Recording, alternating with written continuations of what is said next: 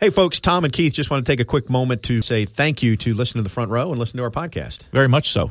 We appreciate all the downloads and the uploads and the side loads and all the other stuff you're doing. Exactly. That's Mr. Technology over there, Keith Jones. I do want to let you know that you're able to listen to this podcast commercial-free thanks to the good folks at Seminole Boosters and specifically the Dunlap Champions Club. You're familiar with the Dunlap Champions Club because it opened last year. I have been in it plenty of times, not on game day because I have other duties as assigned, if you will, on game day. But if you've been there, you can share. Obviously, it's a terrific facility. And if you haven't been there, you got an opportunity for the spring game. $50, get you a seat in the Champions Club, Dunlap Champions Club. It'll get you all the soft drinks and food you can eat. You get an opportunity to see if it's something you want to maybe invest in as in the regular season comes, but a neat little deal that boosters are doing for the spring game. Exactly right. So take advantage. You can visit Seminoles.com/tickets or call 850-583-9066, line 1, to buy your tickets to the spring game and schedule a private tour. Now, without further ado, this week's Front Row.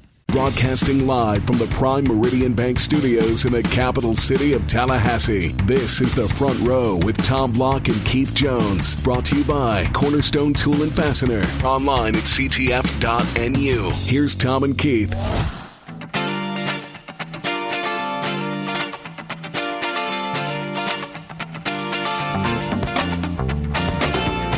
Football is back in the air. Spring football game Saturday for Florida State. Tom Block, Keith Jones with you on the Front Row. KJ, we get to talk a little pigskin since we've neglected it basically since the week after the Orange Bowl. And one of the things that we haven't talked about is in the big picture scheme of things, with the implementation of the 20-hour rule 7 years ago, with the implementation of some of the other time-off things that are going into effect now, has spring football become more important, or is it less important in the grand scheme of things?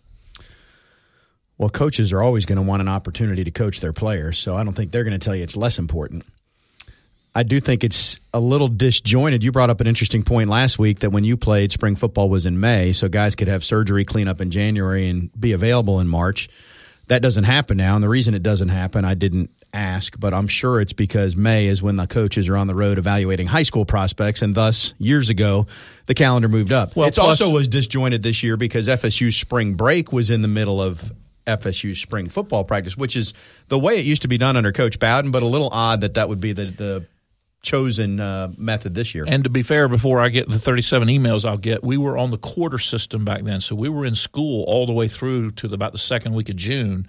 School is out under the semester system the first week of May. So if you went into May, you would be asking kids to give up actual free time over the summer to engage in spring sports or spring practice, rather.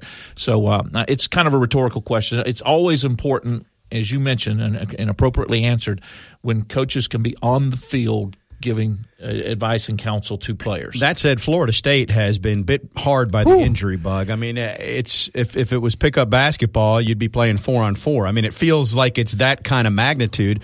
And on top of it, you don't have all the freshmen in yet. Now you you don't have walk-ons. Remember the walk-ons. Right. So your time frame for walk-ons is in the fall. So it's much more limited.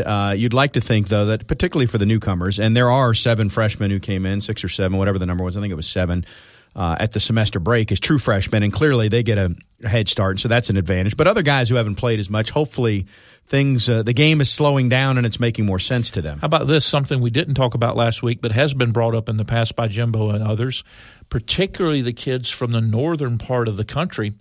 They don't have spring football.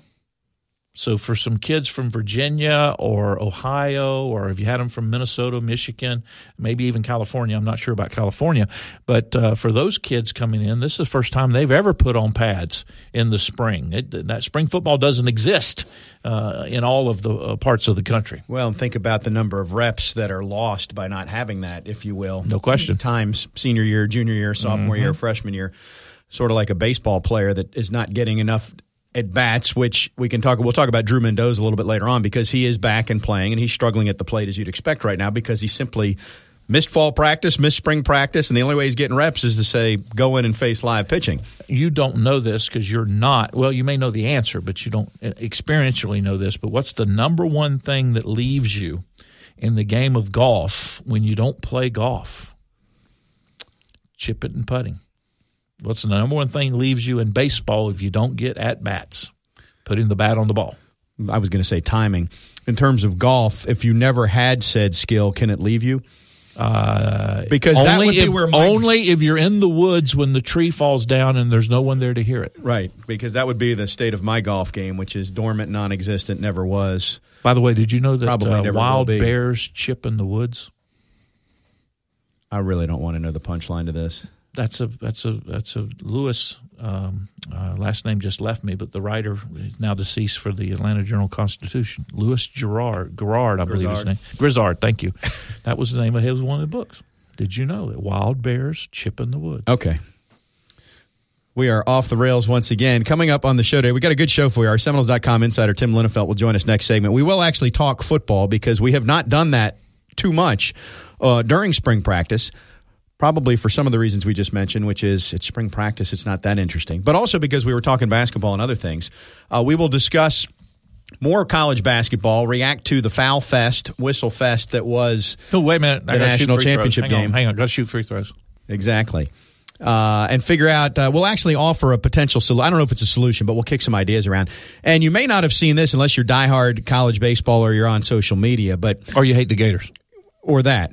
Florida was losing 10-1 last night to Stetson in the fifth inning, and the rain started. And now, granted, we're getting one side of the story, which is the Stetson side. It doesn't seem like they were too accommodating or willing to wait out said rain to actually finish the game and make it official, because it was in the fifth inning.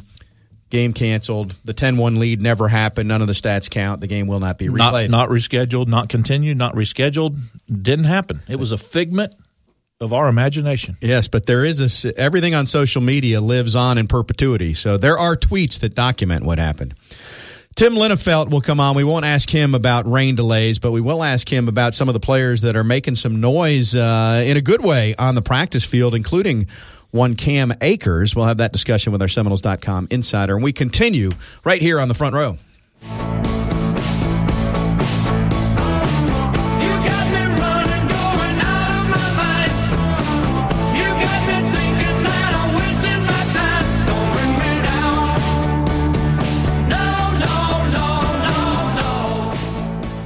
The Front Row with Tom Block and Keith Jones is presented by Hobson Chevrolet of Cairo, Georgia. Get your best deal the Hobson way. Here's Tom and Keith.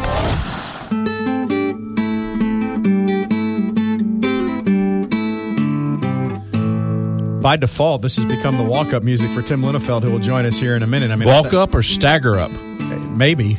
I do need to mention before we say hello to Tim, thanks to the folks at Centrale, as always, been talking about 11 items on their lunch menu for $11. They also now want you to be aware that lunch catering is available for groups of 10 to 40, variety of food options, pricing options, delivery complimentary within a 5-mile radius, which that would include me, so that may be in my future. Anyway, go visit the folks at Centrale, Madison Social, Township. Duly noted if you invite me to lunch.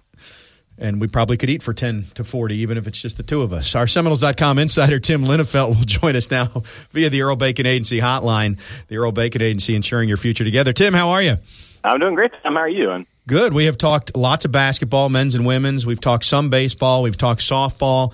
We have not really talked football since the Orange Bowl in terms of at least a lengthy conversation. So I checked the calendar, and I saw that the Garnet and Gold Spring football game is this Saturday at 3, and it seemed like this would be a logical time to have a football conversation. What do you think? If not now, then when, you know? First question, are there actually 22 guys that can put on pads so that they can play a spring football game? Or are they going to have to go both ways like we did in high school? I think they'll be able to field two full teams. I wouldn't be surprised if, like you've seen in the past, maybe they mix and match the offensive lines a little bit. One, for injuries, and then two, also just to kind of get as much continuity in that group as possible. But other than that, I think that there'll be some opportunities for guys, walk-ons and people who maybe worked a little bit harder this spring, got a few more opportunities. They'll get a chance to shine in front of the crowd at the spring game. I think we always see that in the spring game. There's a receiver or somebody who makes a play, and everybody's looking down at the roster. Who's that guy? But overall, no, I think they will at least be able to have a Garnet team and a Gold team. And as far as the injuries go, I mean, there are some guys who are pretty banged up, but then also, And spring is kind of the time of year where you don't really take any chances with anybody. And, a spring injury isn't always the same as a fall injury. You know what I mean? As far as availability and that sort of thing. So I wouldn't be hitting the panic button, but it does seem like Florida State has the worst luck with injuries during the spring. Well, I live in a bubble, so I don't pay attention to how many players are being held out at other school spring practices. But I do think the point you make there is one of the reasons why it's hard to get excited about the spring game. A lot of guys are out, and then a lot of guys that do things in the spring game, that doesn't necessarily translate immediately, certainly, into the fall, like a George Campbell, who had a huge welcome to Florida State with a big touchdown in the spring game a few years ago, and we've been waiting for him to show up on Saturdays. So how much stock do you put in what you see on Saturday at the spring game? Well, it's difficult, and I think you almost have to take it on a case-by-case basis. The sort of the age-old cliche is like, oh, I'm really excited because the offense did really well. But does that mean your defense isn't doing well? And same thing the other way. If your defense is really having a great game, maybe your offense is struggling. So it can be pretty tough to tell. So, to me, I like more at individual guys, and as usual, in my eyes, the most exciting part of the spring game is seeing the new players and some of the early enrollees. I'm looking forward to seeing Cam Akers. I'm looking forward to seeing Josh Tainville. I'm actually kind of looking forward to seeing Bailey Hockman, the freshman quarterback, who's a left-handed quarterback. I haven't seen one of those around here too often in recent years. So, I see how those guys look. To watch Cam Akers run against potentially a first-team defensive line on Saturday, I think would be pretty exciting to see what he looks like. From all indications we've been able to gather, he looks just fantastic. To me, it's the new guys, the new recruits, the early enrollees, I think, that jump out more than anything. And that's probably my takeaway is you can get a gauge, I think, of whether or not a player belongs at this stage in his career, whether or not that he's a college football player. And well, continuing that thought and then changing it, you're interested in seeing the young guys, me a little bit, but I'm interested in seeing quote unquote the old guys, and two guys in particular, Derwin James and Francois. Derwin obviously missed almost all of last year with that knee. By all accounts, he's participated in everything in the spring. Is he who we remember him to be? Because when you're out of your sight, your memory tends to make you a Heisman Trophy winner. And then Francois, what improvement has he made from year one to year two? Your thoughts on those two guys? I agree, especially when you mentioned DeAndre Francois. You want to see improvement from year one to year two. It feels like he's been here such a long time that it's hard to remember, that he's only a redshirt freshman, or a redshirt sophomore, was a redshirt freshman earlier this year, and he's still pretty young in his development, pretty new in what he's doing. So, yeah, I'm curious to see what kind of strides he's made. It's kind of hard to get a clear answer on what kind of strides he needs to make. But I think one of the big things is getting used to, at least for this spring, a new offensive line. And also new receivers. Don't forget, his top three receivers from a year ago, 4 if you include Dalvin Cook, are all gone. So you're leaning a lot on the likes of Nyquan Murray and Auden Tate, and up until a couple weeks ago, Keith Gavin. So you want to see him, I think, maybe be a little more sharp in his decision making. The kind of things you'd like to see a second year quarterback sort of take strides in. And then as far as Derwin James, he's a player that it's kind of hard to describe it. You just feel his presence on the practice fields. You can tell when he's out there. You can tell when he's making plays, and sort of just hear guys talk about him. Even just thinking the post practice interviews, from everything we've been able to gather, he's 100%. He's good to go. Was wanting to go toward the end of last season, as players like that are wont to do. So I'm curious to see what exactly he does on Saturday. I suspect he's probably going to want to put on a show the way that players' visibility can, and you also don't want him, teeing off on a receiver going over the middle. So we'll see how that balance shakes itself out. But seeing Derwin James out there in a full uniform and a helmet will certainly be a welcome sight, no matter what the circumstances of the game are. What segment are you most interested in, and what are you looking for from that segment when Saturday rolls around?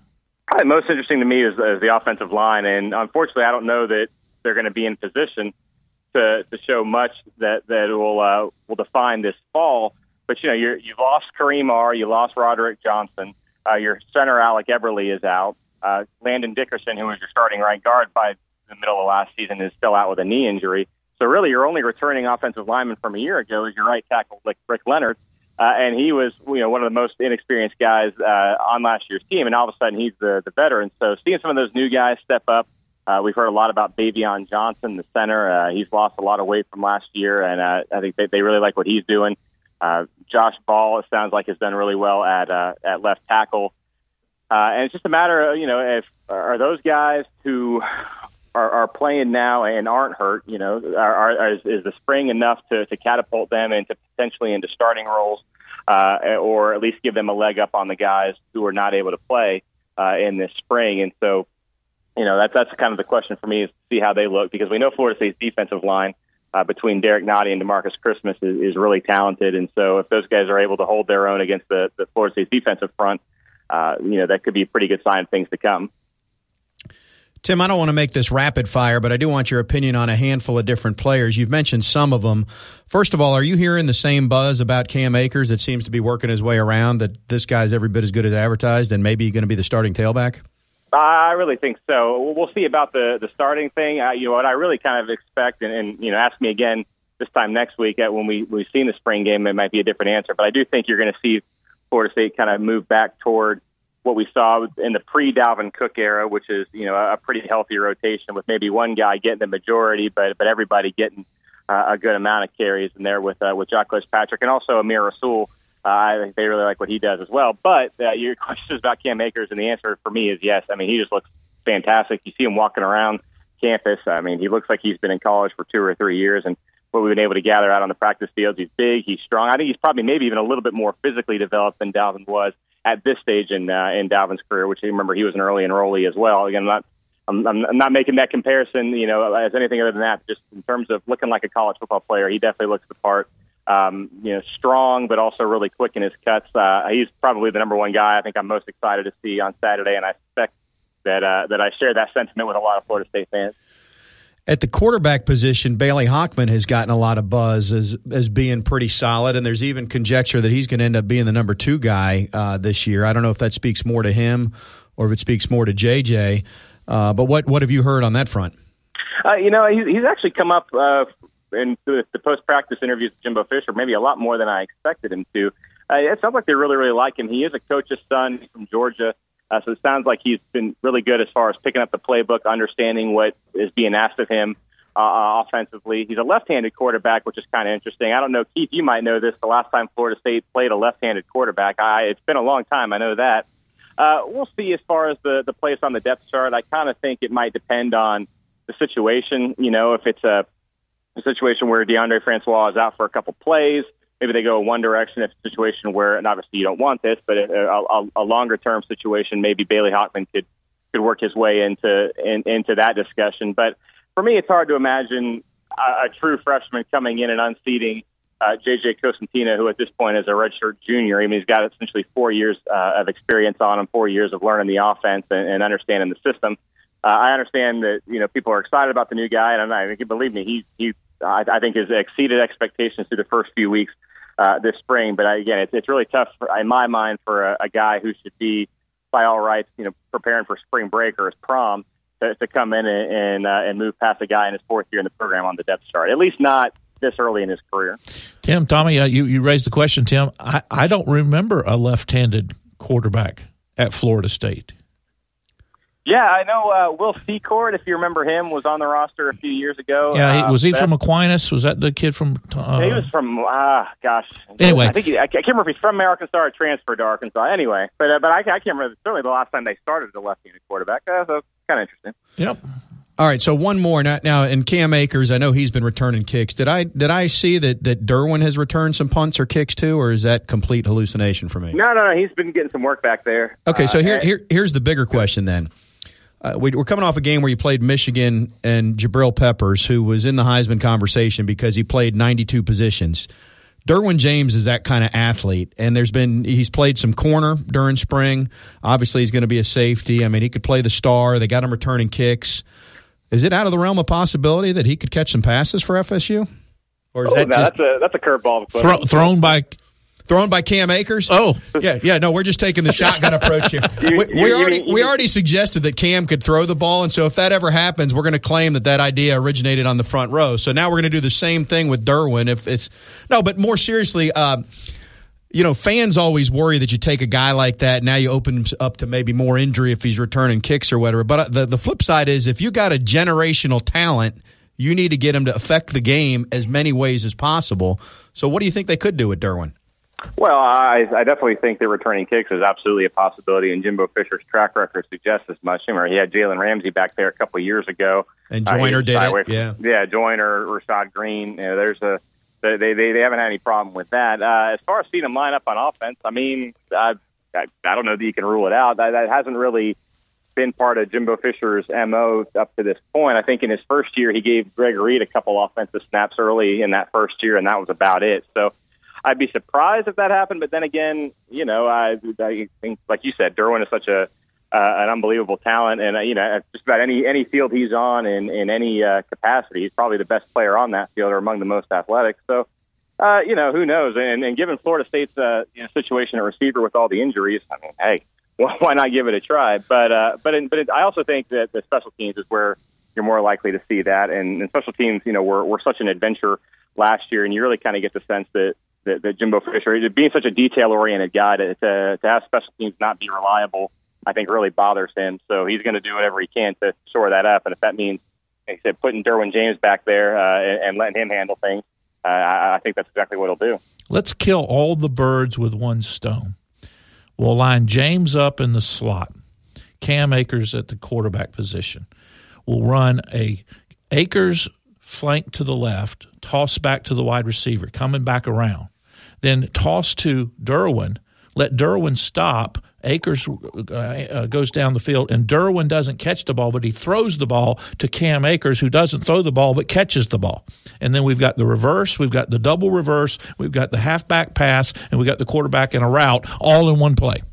Oh, my. Did you draw that in the dirt right now? You know what this reminds me of as FSU fans now? No, Coach Patton. Because, Jimbo hadn't run any of those, or very few of them. Coach Patton's lived in the same house forever, and he used to comment that, especially after the results went wrong, he'd go out to get the mail or the paper, and people would have diagrams of plays that stuck in his mailbox. Yeah, that's what Keith just did right on the air. All right, well, one other, as we let you go, Tim, one place that we will see more of Derwin, I would think, and we really haven't seen a ton of it because he got hurt last year, but remember in that dime rabbit package, he's a pass rusher too, and we saw that a little bit 2 years ago his freshman year, but I know they intended to use that a ton last year, and then he just got hurt before we saw him that role. So even if he doesn't go to offense, you're going to see a guy that's going to be all over the field defensively. No, I agree completely. I think, you could argue that by the end of his freshman year, he was their best pass rusher, and DeMarcus Walker emerging the way he did in 2016, certainly mitigated that loss. But when you talk about how is Florida State going to replace DeMarcus Walker, I don't know that they'll replace him from a physical standpoint or a presence standpoint, but in terms of just sheer production, getting Derwin James back and moving him to the edge and letting him rush the passer the way he did so effectively 2 years ago, I think that's definitely part of the plan. He is our Seminoles.com insider, Tim Linafelt. Tim, thanks as always. We'll catch you on Saturday. You got it, Tom. Thank you. All righty. We will continue our spring football conversation when we continue on the front row right after this.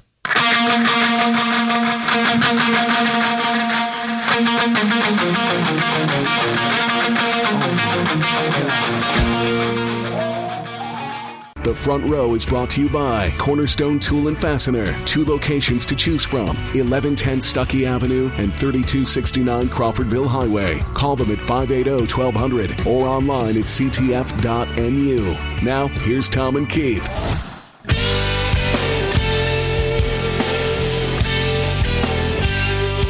Back on the front row. Great job by Tim Linafelt, our Seminoles.com insider. As always, check out the material that Tim provides for Seminoles.com. Online at Seminoles.com. Anything jump out about what he said?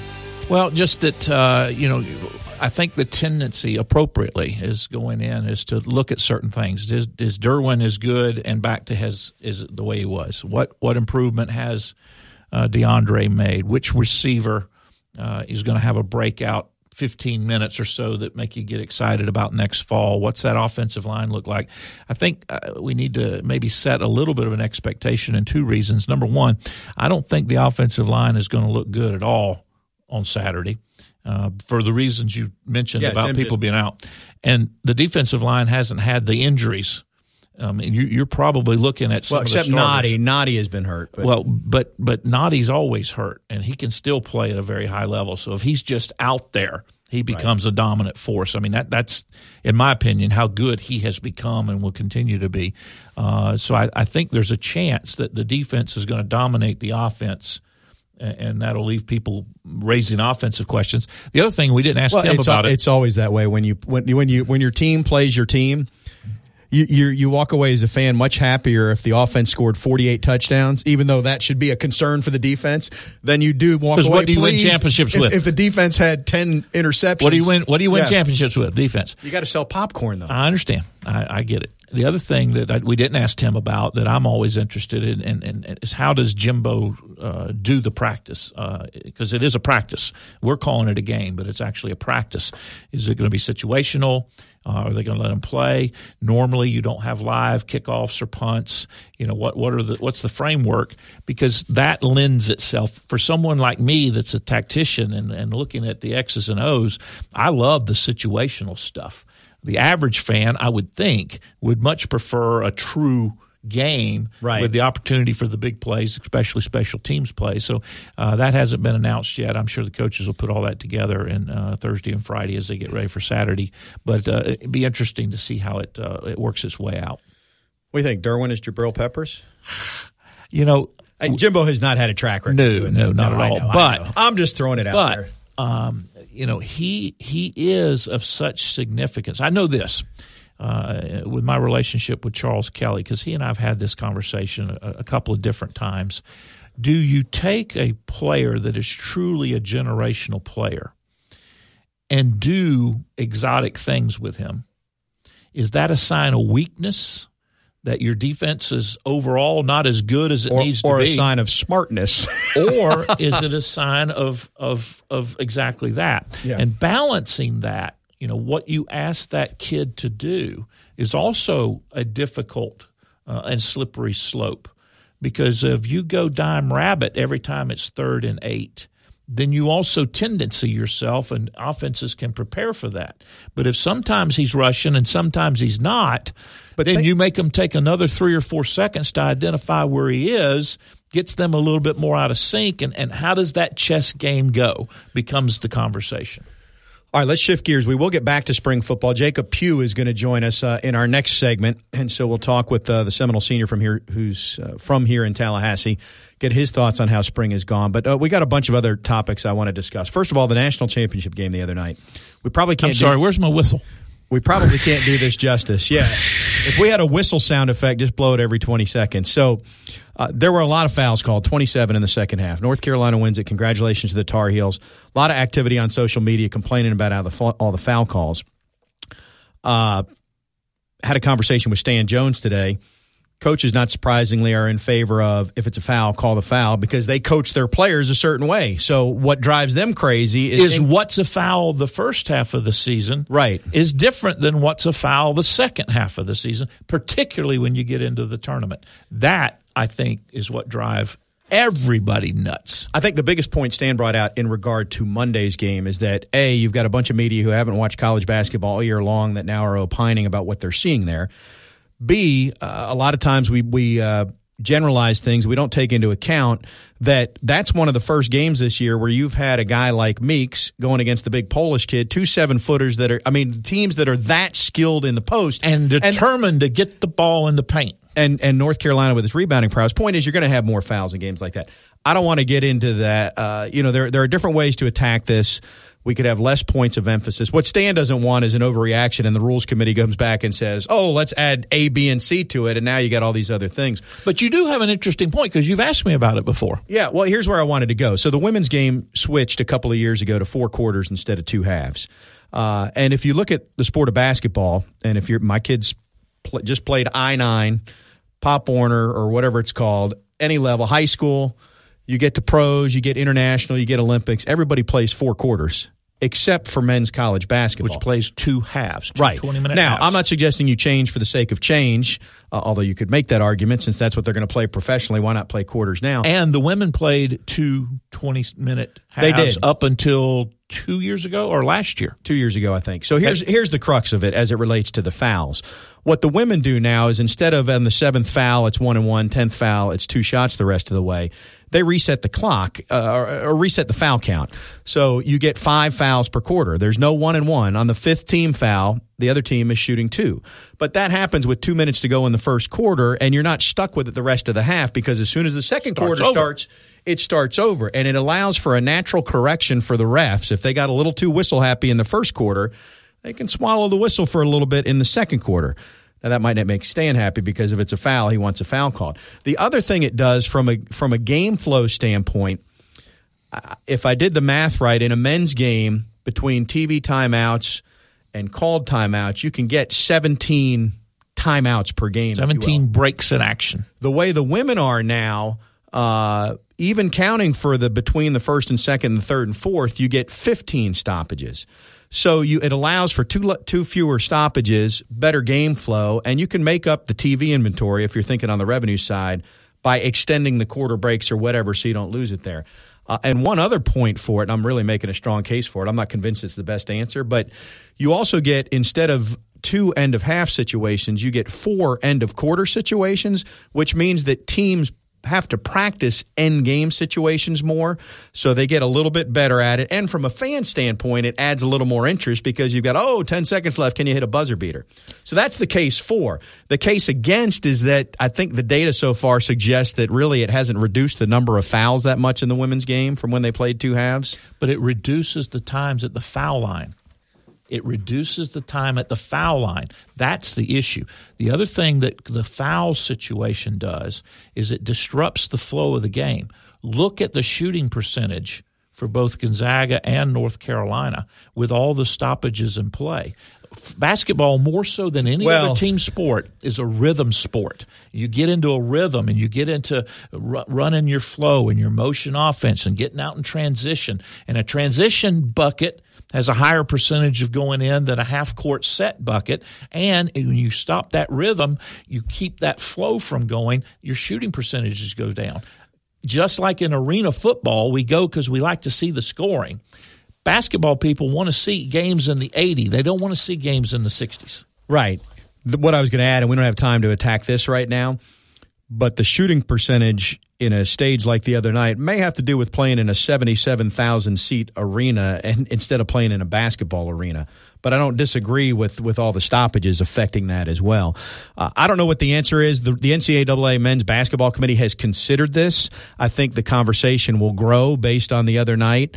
And again, that's not a reason to make a change, but I do think it's worth exploring. Is this a way to solve some of it? Because it's frustrating to coaches, it's frustrating to players, it's certainly frustrating to fans if you have a first half with 8 fouls and a second half with 27, which those weren't the numbers the other night. But the point being, if you have a big disparity. Well, the number that came out to me is one of the teams had, was it 2 more fouls than made buckets or something like that. That's not a very fun basketball game to watch.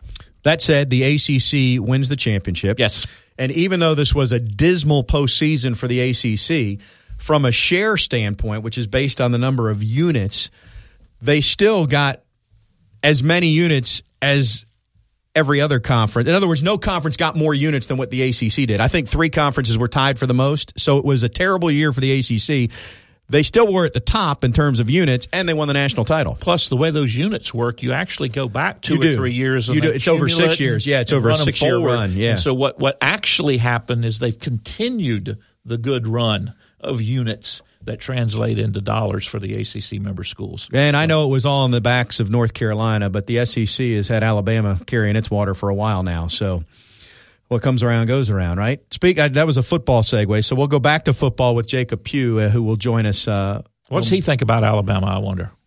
Well, we'll ask him about that. I also will mention that if you've got a do-it-yourself project that needs to be finished, go visit Ron and his knowledgeable staff at Cornerstone Tool and Fastener to get all your power tool needs. 2 locations to choose from, 1110 Stuckey Avenue and 3269 Crawfordville Highway. Call them at 580-1200 or visit them online at ctf.nu.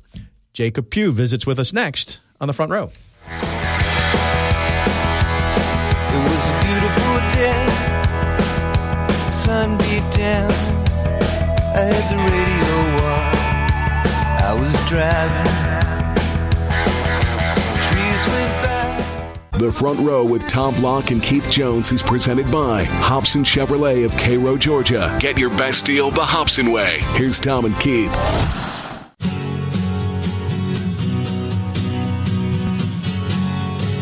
Welcome back to the Front Row. Tom and KJ with you. The Garnet and Gold Spring football game coming up this Saturday at Doak Campbell Stadium. Tickets available. There's a $5 general admission charge. If you want to test drive the Champions Club, that opportunity is there for $50. And if you want to learn more about the football team, all you need to do is keep listening right now, because Jacob Pugh is kind enough to join us. He is a local product from Godby High School and has been on the football team for several years now. Jacob, how are you? I'm doing good, sir. How you doing? Doing great. You know, we talk a lot in this Jimbo Fisher era, or he talks about the process, and you got to enjoy the process. Well, spring football to me feels like process, because there's not a game against another opponent coming up this Saturday. So I'm curious, for you, is this part fun? Is it work? What's it been like? And you obviously have been on campus for several years now. I mean, it's fun and it's work at the same time, and we getting better. You know what I'm saying? Every day, Coach Fisher stressed to us a lot about, you know what I'm saying, being consistent and wanting to work and wanting to get better and not having a bad attitude toward coming out and putting in work. So I mean, it's fun and it's fun to do stuff as a team. You know what I'm saying? And see us come together as a team and see us, you know what I'm saying, just execute what we've been taught. You know what I'm saying? We've been there. We've been here for a long time now. So, I mean, we got a lot of vets on the defense side of the ball. So, I mean, it shouldn't. I mean, there's a lot of reason to be excited on the defensive side of the ball with everything that returns. You know, we are not at practice. Obviously, fans aren't there. We know that a lot of guys are out. Either they got nicked up during spring or they had off-season surgery or whatnot. Yeah. But there seems to be conversation that maybe this spring is more physical than what it's been previously. Is that true? Is there more hitting and contact going on, or does it just feel like spring practice to you? It normally does. I mean, Florida State been physical. I mean, we've been physical, been hitting, you know what I'm saying?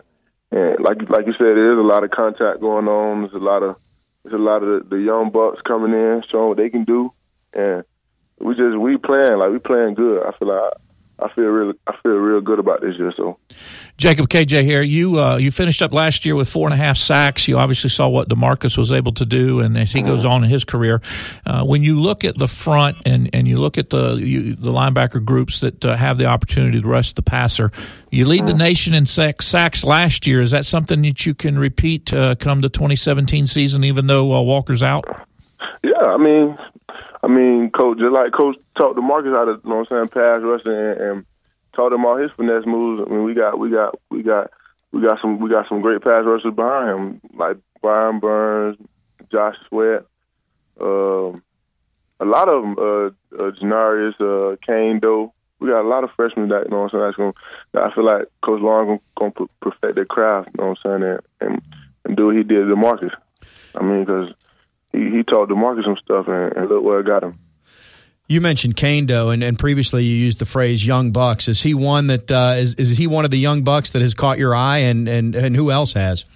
I mean, like the whole freshman, the whole incoming Tribe 17, or they had Tribe 17, all them boys. I mean, I like them because they came in, you know what I'm saying, ready to work, and they came in, you know what I'm saying, making plays, and a lot of them flashed at me in the spring. So I mean, I felt like. But I knew that a lot of them was going to be good before they even started playing. Sometimes you hear coaches talk as the season goes on that if you're opening with a team like Alabama as compared to directional school, that the focus during the off season is more intense and maybe where it should be at all times in a perfect world. Do you get the sense that because Alabama is first up that people are minding their P's and Q's a little bit more and taking things? No, we doing us. We still doing us. We ain't even, that's way in September. We ain't even worry about that. We focus on us right now. You know what I'm saying? We focus on getting better, doing what we got to do every day, getting stronger, you know what I'm saying, eating right, taking care of our bodies. And trying to remain healthy, you know what I'm saying? When the season comes, we'll take care of that when that comes. You know what I'm saying? We ain't worried about that right now. We just, like Coach Fisher said, focus on what's at hand right now. So, Jacob, you're headed into your senior year, last go-around, wearing that garnet and gold. What are your expectations for the year? What are some of the things that you individually have worked on, and what do you want to accomplish in 2017? Well, I want to get better as a person.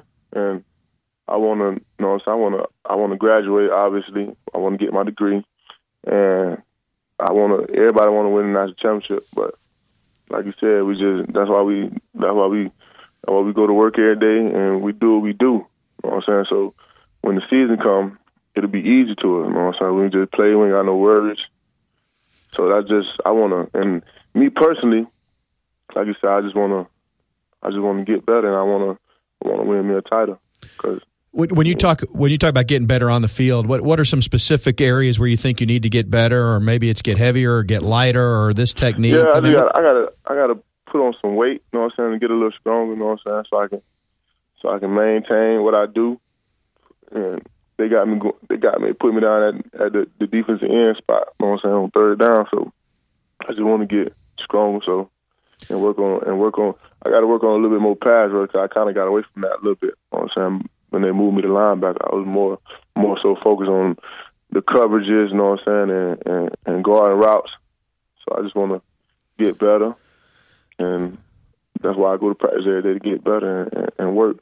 We're talking with Jacob Pugh, and earlier in the show we were bigger picture talking about the defense as a whole and Derwin James.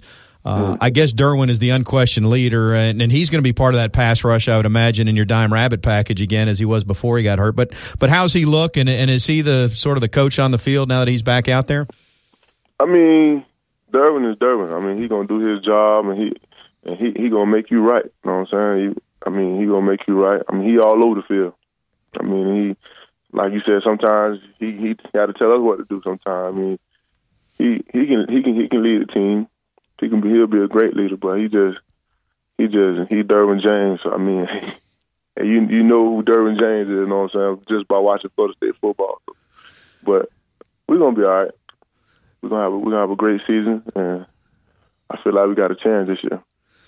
Yeah, a lot of people feel that way, especially with the defense, and the way you guys finished up. As you reflect back on last year, obviously, defensively in particular, the first half of the season was not anywhere close to what you wanted it to be, nor was it close to how you guys finished the season.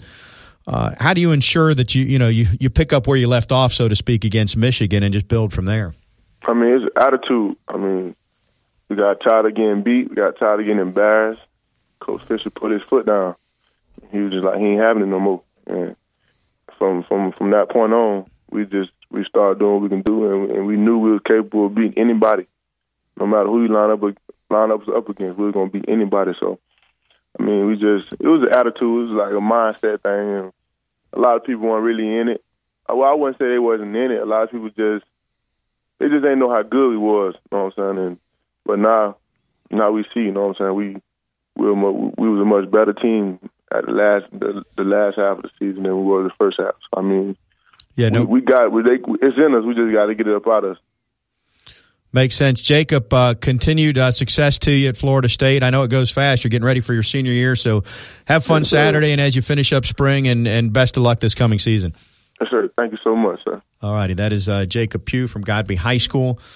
Interesting because he has sort of had two dual roles. He's been a passer. I remember one of the first plays he made, KJ, was in that Notre Dame game. He had the interception at the end of the game following the pick play. If you recall, there was a controversial I don't recall. Ending. I choose not to recall. It was not controversial. No. There was a foul. Yeah, right, exactly. And that's the Florida State perspective on there things. You go. But so he had the pick then, but he sort of changed roles a little bit at that buck position. And to me, it's also interesting that when we talk about Florida State having a great front and all the guys that come back, I don't feel like Pugh's name gets mentioned as much. We talk about Noddy and we talk about Brian Burns and Josh Sweat, and it's like, oh, yeah, Jacob Pugh's been here a while, too. Yeah, he had 43 tackles last year, 6 tackles for loss, including 4.5 sacks. Know that because I looked it up.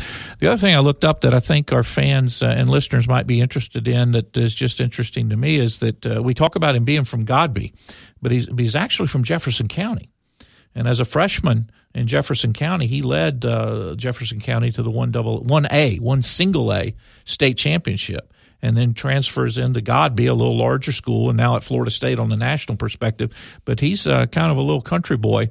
Reminds me of someone else maybe 35, 40 years ago that came from nowhere. Probably won't have the success Pugh has because I think he's going to be a great player. This is senior year, but reminds me of other small places that people can come from. Perhaps Wildwood. Perhaps. Are we going to make it a point to incorporate Wildwood into every edition of this show? Only as long That's as like, there's, is that as like long 2 as weeks there's in a a row, role, 3 weeks in a row? As long as there's a role that's a head coach at that, you said, school, yes, we might do that. We've got a lot more to talk about beyond football, and Keith and I will do that when we roll on. Roll on the front row. We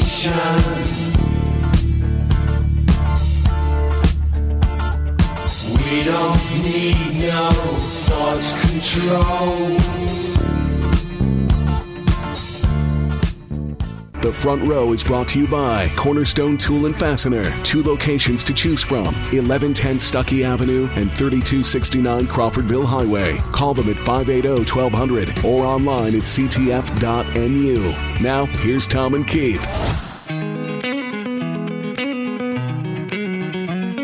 Back on the front row, 1 segment to go. Thanks to Tim Linnefelt and Jacob Pugh. Don't forget the spring football game Saturday at 3. Check out the Champions seats. You can check out the seats at the Dunlap Champions Club. We've told you about that. Don't forget to subscribe to the podcast of the front row via iTunes. And thanks to the Champions Club for sponsoring that. Also, you can, or if you don't want to subscribe, you can just visit the website and find it in the audio vault in the drop-down menu.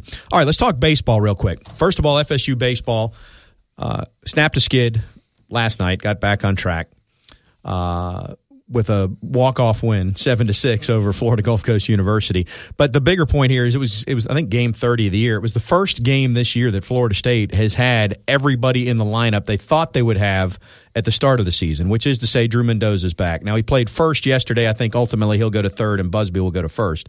Mendoza's not hitting a lick right now. He got his first career hit last night, but he's like 1 for 13 or 14 because he hasn't had any reps. But I think the ceiling is higher than the roof in his case because, or the roof is higher than the ceiling. We'll call Michael Jordan and ask him what happens. Anyway, there's no reason to be alarmed about Mendoza. He just hasn't had the reps. But maybe getting all the bodies back will start a run in the right direction for Florida Is there State. any legitimacy? Is this a gross rationalization to compare Florida State's baseball season in 2017 to Florida State's defense on the football field in 2016? Well, we'll have to see if they finish the second half of the season as well as the football team did. Because there is that argument to be made. No, I do think it's not. If you look at the baseball season, Mendoza's been out the whole year, but it's been Mendoza and at least one other player pretty much all season. Jackson Luke was out for a while. Dylan Busby's been out. Neaporte was hurt. I mean, it's been Taylor Walls was suspended, which that's a different thing. He's back now. So they've really been down 2 guys about every time they've played a key game. And they're 2 pretty key guys. It's not like it's your number 7 and number 8 hole hitters that have been missing. It's your best hitters. And I would also suggest that one of the things that's also unique about baseball is that you probably would trade a few wins in January or February to be hot in May or June when region and super region and I think that is why around. there's still reason for some optimism. There is talent on this team. If they can get it together, there's enough season left. All right, we don't have time to do full justice to this, but last night Florida and Stetson were playing baseball in Gainesville, and Stetson was winning 10-1 in the top of the 5th inning. That's 10-1. So they were crushing the Gators. Rain came in the middle of the 5th, right? Sometime in the 5th inning. All they had to do was get through the 5th inning to make it a complete game that stands. Bottom line, they didn't finish the game. They're not rescheduling it, so it's as if it never happened. So go to the Stetson Athletic site and read this article. The headline is Gators call no Moss, refuse to answer bell after rain delay. Then it goes into all the details here. With 2 available open dates for the teams to resume the game, Florida also balked, saying those dates, May 10th and May 16th, were too close to the SEC tournament for them to be able to play. So 2 separate makeup dates on Tuesdays. All right, so I'm just skimming parts of this article. When did they get the tarp on the field?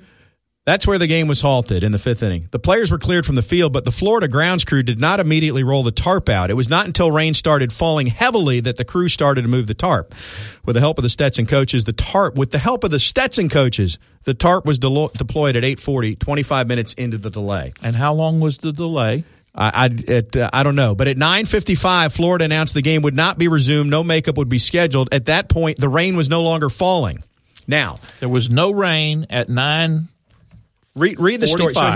here's the thing. This is the Stetson. It's classic to see Stetson go. Stetson was on the verge of a huge win. They wanted it. They didn't get it. They took to social media. They wrote this article about it. Here's the thing, and I don't know that I've often defended Florida, but teams there's a reason that the NCAA rule book is 12,000 pages, and it's because if you didn't put that page in there, teams would still do it. And what happens in college baseball, especially at the non-conference level, is teams get to set their own rules. And so Florida doesn't want to make the game up. They don't have to. The optics are terrible about it. They're not the only team that's done it. If Florida State was losing 10-1 to Florida Gulf Coast in a similar situation, I don't know how hard they'd work at it.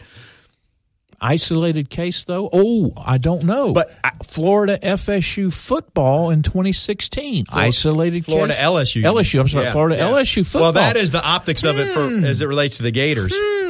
But, again, we can chew on this further at another time. But do yourself a favor and Google the article on the Stetson Athletics website. And just Ricky Hazel wrote it, who's their SID for It's very entertaining. And just read the article. It's the game summary from Florida Stetson baseball last night. All right, we're out of time. He's Keith. I'm Tom. We'll talk to you again next week on The Front Row.